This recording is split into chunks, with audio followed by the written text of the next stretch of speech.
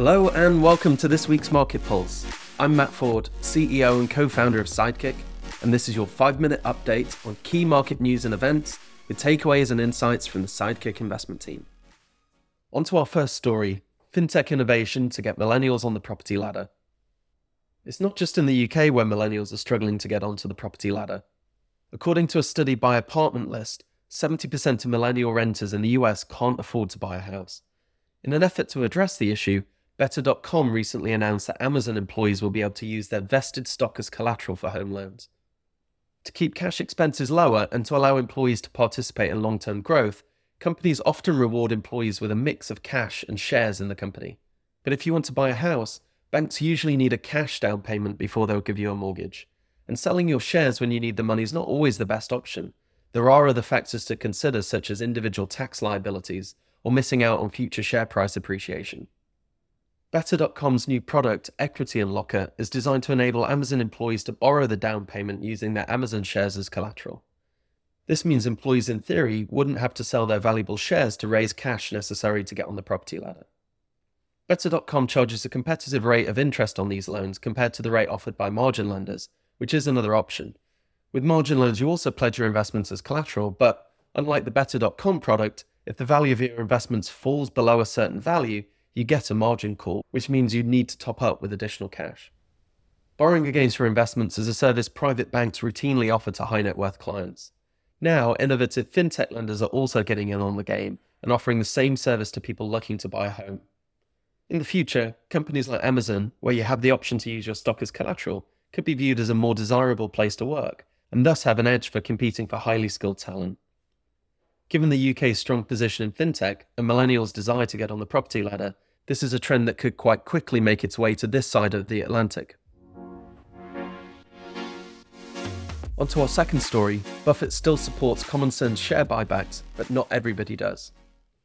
Warren Buffett recently shared his latest thoughts with shareholders through his annual shareholder letter. As usual, it was filled with investment insight, and he once again talked about the merits of share buybacks. Corporate share buybacks have, however, been contentious in the US of late. Companies generally have a few things they can do with excess cash. They can choose to invest it into the business, to buy another business, pay down debt, just keep the cash in the bank, or can choose to return cash to shareholders via dividends and buybacks. Making sensible long-term capital allocation decisions is very important for the future of any business, and companies need to constantly decide where their money will be best spent. Companies often pay employees by issuing new shares, and to prevent existing shareholders from being diluted, companies often do share buybacks to offset any share issues. When the company buys back more shares than it issues, it reduces the total amount of shares outstanding. Fewer shares outstanding means a higher ownership stake for all remaining shareholders. Companies can also use share buybacks to change their capital structure. The cost of debt is generally lower than that of the cost of equity, so increasing debt in your capital structure can lower your weighted average cost of capital, and assuming interest payments on debt are tax deductible, increase your valuation.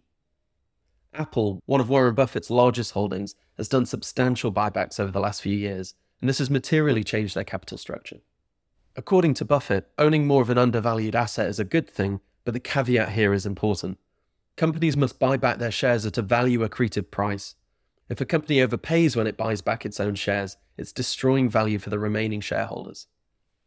Not everyone agrees that share buybacks add value. Some US politicians feel the cash can be better spent investing back into the company, developing innovative new products, or even raising wages for employees.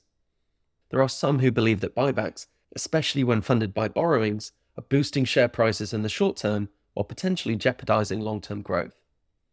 In response to some of these concerns, the US recently introduced a relatively modest 1% tax on corporate buybacks. While 1% doesn't seem like much, if this is the start of a trend towards higher taxes on buybacks, it could push companies to revisit their capital allocation policies. And on to our final story this week, UK Fintech turbocharged. The UK government formally launched a new initiative aimed at boosting growth and innovation in the UK Fintech sector. The goal of the new Centre for Finance, Innovation and Technology, CFIT for short, is to boost fintech startups in the UK to achieve global scale.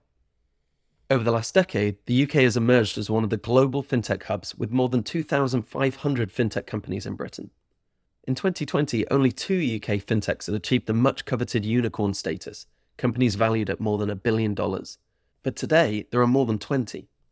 In 2021, the Khalifa Review of UK fintechs set out recommendations for how the UK can build on its existing fintech strengths and create the right framework for continued innovation. CFIT is a direct result of the findings and recommendations of the review. One of the objectives of CFIT is to work with the government, regulators, and the Bank of England to make sure rulemaking is aligned with longer-term goals to support growth and innovation in the sector. There's also plans to establish a fund to allow UK pension funds to invest into some of these higher growth areas. CFIT also wants to make sure the next generation of entrepreneurs are being supported across the UK, not just in London. To achieve this, they're setting up financial innovation hubs across multiple cities in the UK. And in partnership with leading universities, CFIT wants to offer placements for students at some of the UK's top financial services firms to develop local talent.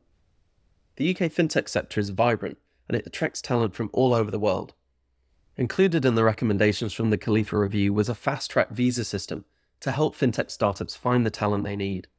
As it stands, more than 42% of all fintech workers are from overseas. Over the last decade, the UK fintech sector has grown 12 times faster than SMEs more generally. To maintain this strong momentum, the government and regulators can't rest on their laurels, and CFIT is a strong indication that they don't intend to. So that was the Market Pulse for this week. As always, we'd love to hear your feedback, but before we go, some important disclaimers. It's important to note that the content of this Market Pulse is based on current information which we consider to be reliable and accurate. It represents Sidekick's view only and does not represent investment advice. Investors should not take decisions to trade based on this information. Sidekick is not yet regulated, but has applied to the FCA for authorisation to operate. Prior to Sidekick becoming fully authorised, none of the information provided is intended as an inducement or an invitation to apply for any Sidekick product or service.